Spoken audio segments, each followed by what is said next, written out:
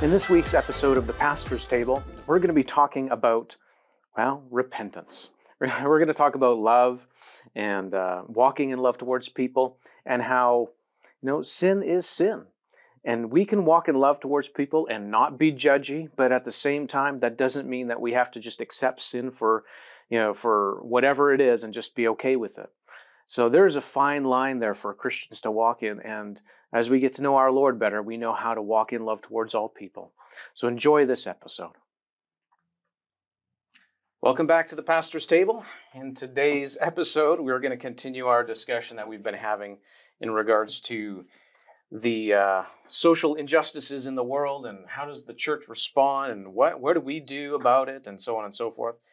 If you're just tuning in now, I would encourage you to go back and listen to those episodes. We've covered a lot of ground already. So today I just wanted to start out with just a simple statement that I've heard in the world, and quite often people not Christian don't go to church, and even some Christians say things. Well, like Jesus taught that we should just love and accept everybody. Love and acceptance. That's what Jesus preached. And I heard one minister talking about this, and the Lord actually convicted his heart about it and said, and he just, something didn't sit right with that sentence. Jesus preached love and acceptance. And so he said, okay, well, the Lord prompted his heart to look at what did Jesus preach and teach. And so when you go through the Gospels, you find that Jesus often preached repentance. Yeah. And I mean, if you turn to right at the very beginning of your Bible, Matthew, even if I turn just to Matthew, right at the beginning there, it'll tell you, it will take me probably longer to find it here than it will be just to tell you. But it said John the Baptist came preaching repentance. And then when Jesus started his ministry, I'm not going to be able to find it in Matthew chapter 4 here, I think. But it goes on to say that Jesus, here we go, verse 17. Yeah.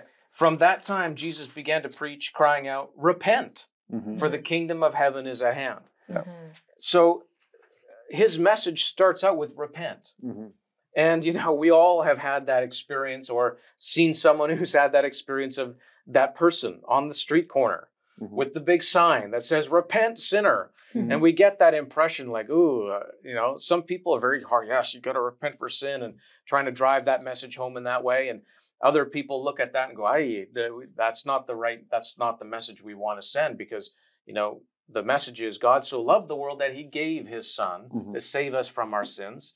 So there is a balance here. And I think, unfortunately, sometimes we trip over our own feet in trying to communicate that, because in one hand, we are not supposed to just love and accept everybody's sin and just accept them and say, oh yeah, no, you're okay, I'm okay, everything's okay. Well, the Bible doesn't teach that everything is okay. It clearly delineates that there are actions and attitudes and all sorts of things that are sin. And the wages of sin is death. And God doesn't want that for people. So he says you need to repent, turn away from that, and turn to him. And he does that. He says that because he loves us. That's right. He loves us enough to tell us you need to repent.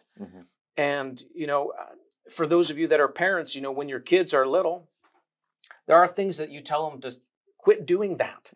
And you say it sometimes very emphatically, but you don't say it because that's just the right thing to do. There's an aspect of integrity there and wanting to do what's right.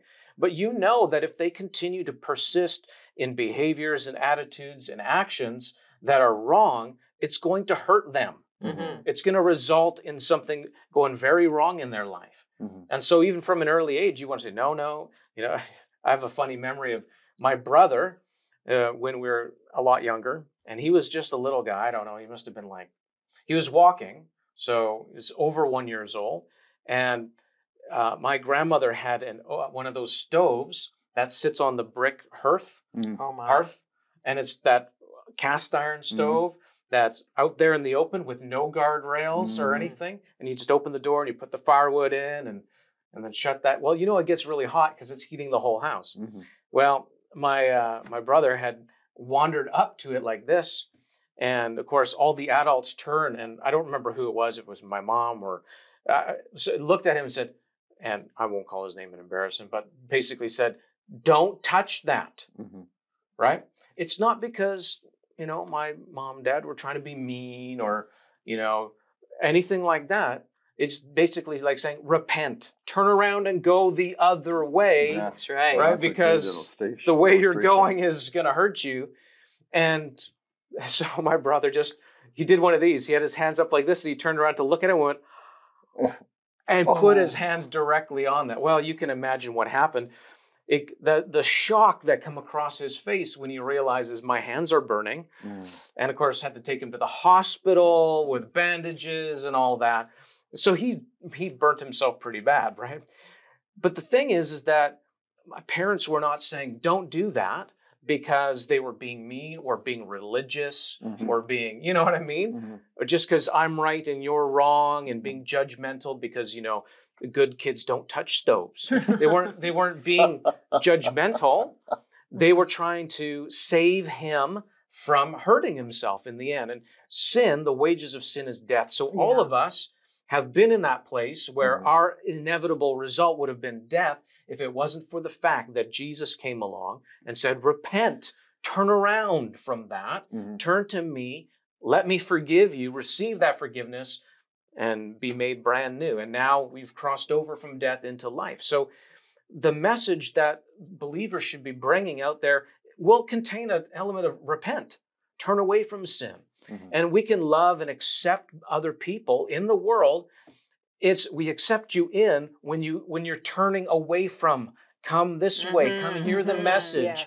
But it's not I love and accept all of your sin and your goofy ways and all. That's all totally okay, because it isn't, because it will hurt you in the end. That's right. It will cause problems. It'll cause all sorts of things to go wrong in your life.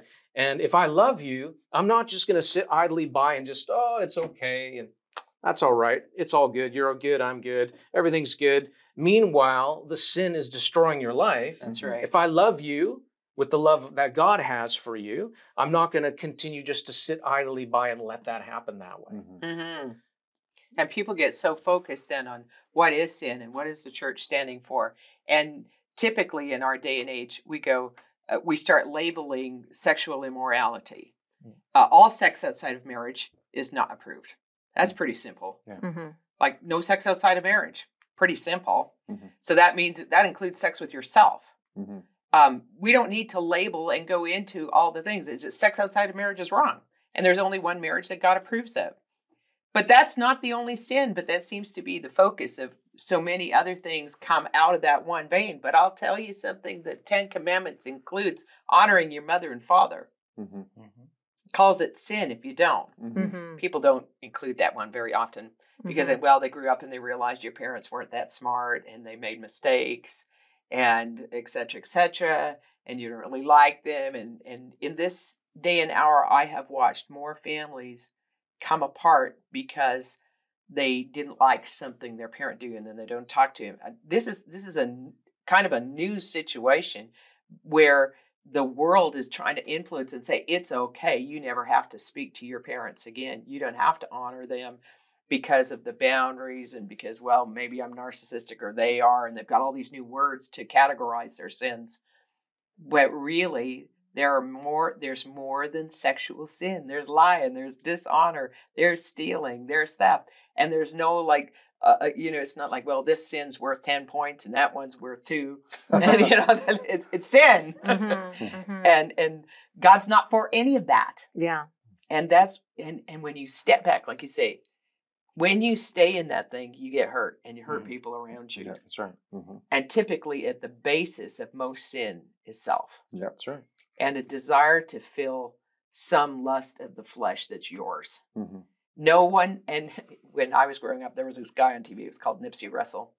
And what he always say, do you remember, were you around during that? No. And he'd say, the devil made me do it. Well, the devil never made anybody do anything. He might tempt you and he might throw things in your way or bring a snare in your path.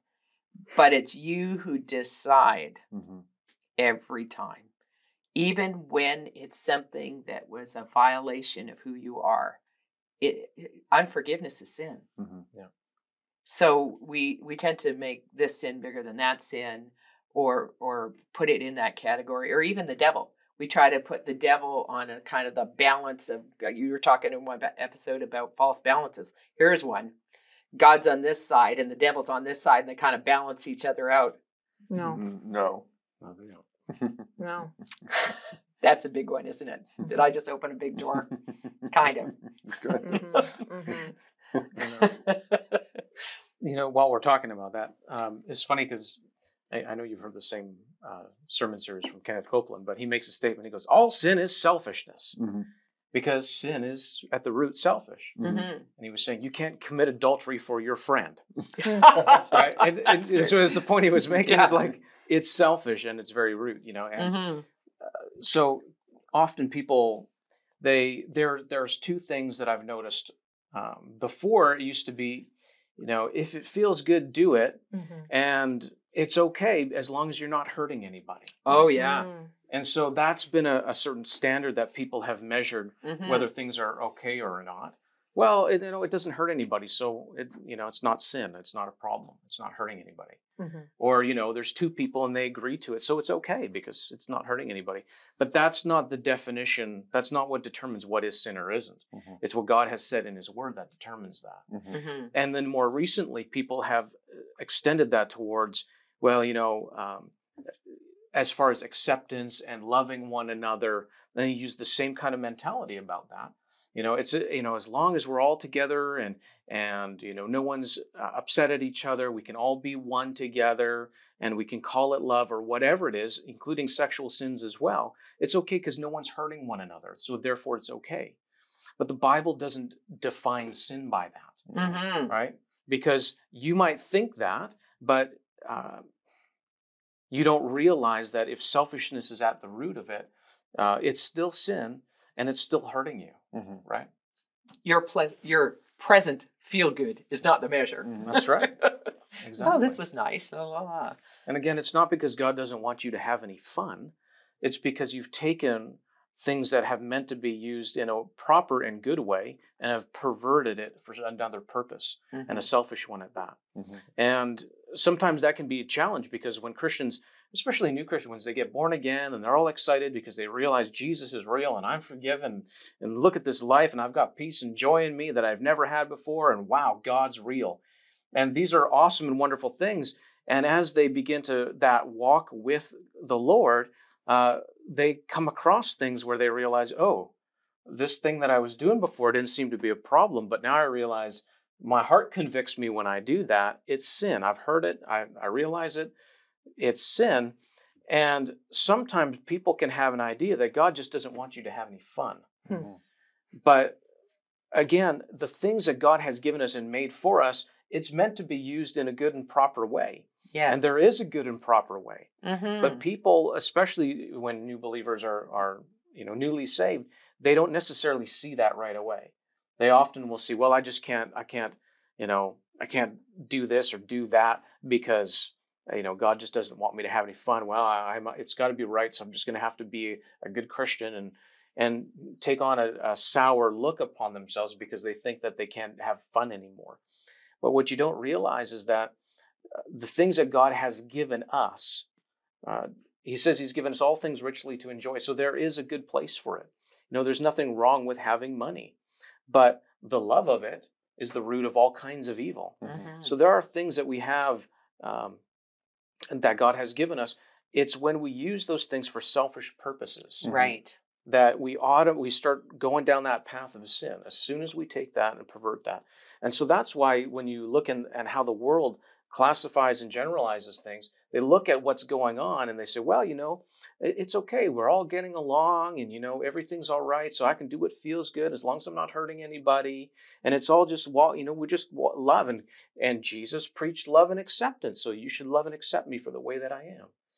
And that kind of mentality goes firmly against what Jesus has outlined as sin from the Bible, what the Word of God tells us is sin. And as believers, we need to be able to demonstrate that we can still walk in love towards people and maintain a holy and righteous lifestyle, even while walking in love, because love cares about what's good and right for people. And so anyway, there's a lot of other paths to go off down there, but I'm sure you have more comments to add to that. I was thinking in the context of social injustice for this, that really can we go and deal with what we see as something that's socially unjust and not be about self and really not be in sin in that. Whereas if we take the time, again, I keep coming back to this, we take the time to hear the Lord and get a revelation really of his love for the situation and speak out of that, or act out of that, shall I say, then it keeps us in that path of love. It keeps us walking in his love in the situation. And whenever we're walking in the love of God in any situation, it really isn't going to affect anybody else in a bad way, shall I say. Right. It is going to affect other people. The love of God can't, I realize this is bad English, but the love of God can't not affect people. When people are faced with the love of God, it invokes a response in them. It can't help but do that. But when we see that social injustice going on and we take hold of it and we're going to do something about it, I'm going to do something about it. It's all about self. It's all about me, right? And when we're like, Lord, don't you see this? And that's the key right there. Yeah. Lord, don't you see that? Yeah. And if you could hear that, and if they could hear that when they're doing that, they'd realize that wait a minute, I've taken charge of this. Yeah. Right? Exactly. You know? I think the simple form in this is we can't go up to people and say, and it's not productive. Like if I went up to somebody, or even if somebody came up to me and go, Pastor Gwen, you're a horrible person. You're into this kind of sin here, and that's not going to do me any good. I'm not going to listen. I'm going to think, who are you, and why do you think you should come to me? That's what I'm going to think. I might not say that out of my mouth, but that's what I'm going to be thinking. And so this is why we're getting in the church. It's why we're getting the response we're getting from people. It's why they're saying, "Whoa, you're judgy." Well, because you know what, we have been, and that's the bottom line. We really have been, and yes, there's a place where I admit I judge things all the time. I like my coffee a certain way. I judge it that it has to have milk in it, not sugar. And if I've gone through a fast food chain and they put sugar in my coffee, I want to take it back. I've judged that that's not good for me. But there's a place where we as a church are and we'll pray about this, because the Bible says, and if you're one of the people listening, please let us be forgiven of being wrongly in judging and passing sentence where we shouldn't, because we know we've stepped over. That's true, and sometimes kind of wildly. And there's no excuse for sin. We can't say, well, I was having a bad day, or that righteous cause got us angry. And that's the place where it goes wrong. We get so angry about the injustice or the thing that's happening, like those drag show things. And people get so angry about it, and they're so mad, and they get so emotional. That's a problem. And then we do things we shouldn't. And people get hurt. God's trying to stop us and try to pull us back. And it doesn't do us any good to walk up to somebody and say, "Hey, you're a sinner." Yes, they are. That's the truth. But the way to come to change is to have a person's ear. And when their ear is open, how many times you were talking about, what does Jesus preach? He preaches repentance. And then he's often saying, he that hath an ear, let him hear. He's not saying you are. He's saying, come with me. Repent means turn and come to me. He called to them, to disciples, come, follow me. Follow me. And he didn't say, oh, you're wrong, you sinners. He said, repent. Not you're wrong. He didn't label them. He didn't label if he was doing that, the Bible wouldn't talk about how, quite often he's hanging out with the sinners. He was. And that's what the Pharisees were upset with. You're hanging out with these people, and they're upset because these are tax collectors and they're evil and you're hanging out with them. And he basically said, look, John the Baptist came preaching this. You were unhappy with him. I come preaching the opposite, or not the opposite, but I live a different way. Yeah. And now you're not happy with me. You're just going to be unhappy because you're unhappy. Mm-hmm. But that's the thing. I mean, they were getting on his case because he's hanging out with sinners. But I'm sure he's not sitting around going at their table, you're a sinner. No. You're Yeah, going no. to hell for the way that you live. That's not what, that may have been true, but that's not how he's treating them. That's not how he's not condemning the world. Mhm. He said, I have not come to condemn the world, but to save it. Yeah. Mhm. Right? So, I mean, they loved him. They loved hanging out with Jesus. Yeah. Mm-hmm. Right? And so there's a testimony of him walking in love because they knew he loved them. Right. If That's good. he was just there to Yes. judge them, they wouldn't become. Who wants to go hang around someone that's constantly judging and criticizing you? Nobody wants to do that. You don't want to be around that person. That is not a party. Mhm. But you do want to be around someone who you know loves you. Yeah. Yes. And even if they say something to you where they don't like what you're doing, you know that they love you. Mhm. Yeah. You'll still be there. Yeah. And that's the thing. The love of God can extend through us to the place where it's you can look at somebody and they can know that you love them even if you don't approve of their lifestyle or what they're doing. We should walk in love enough that they have more confidence in our love for them than they do in us judging or criticizing them for the way that they live. Amen. Amen. Amen. God bless you.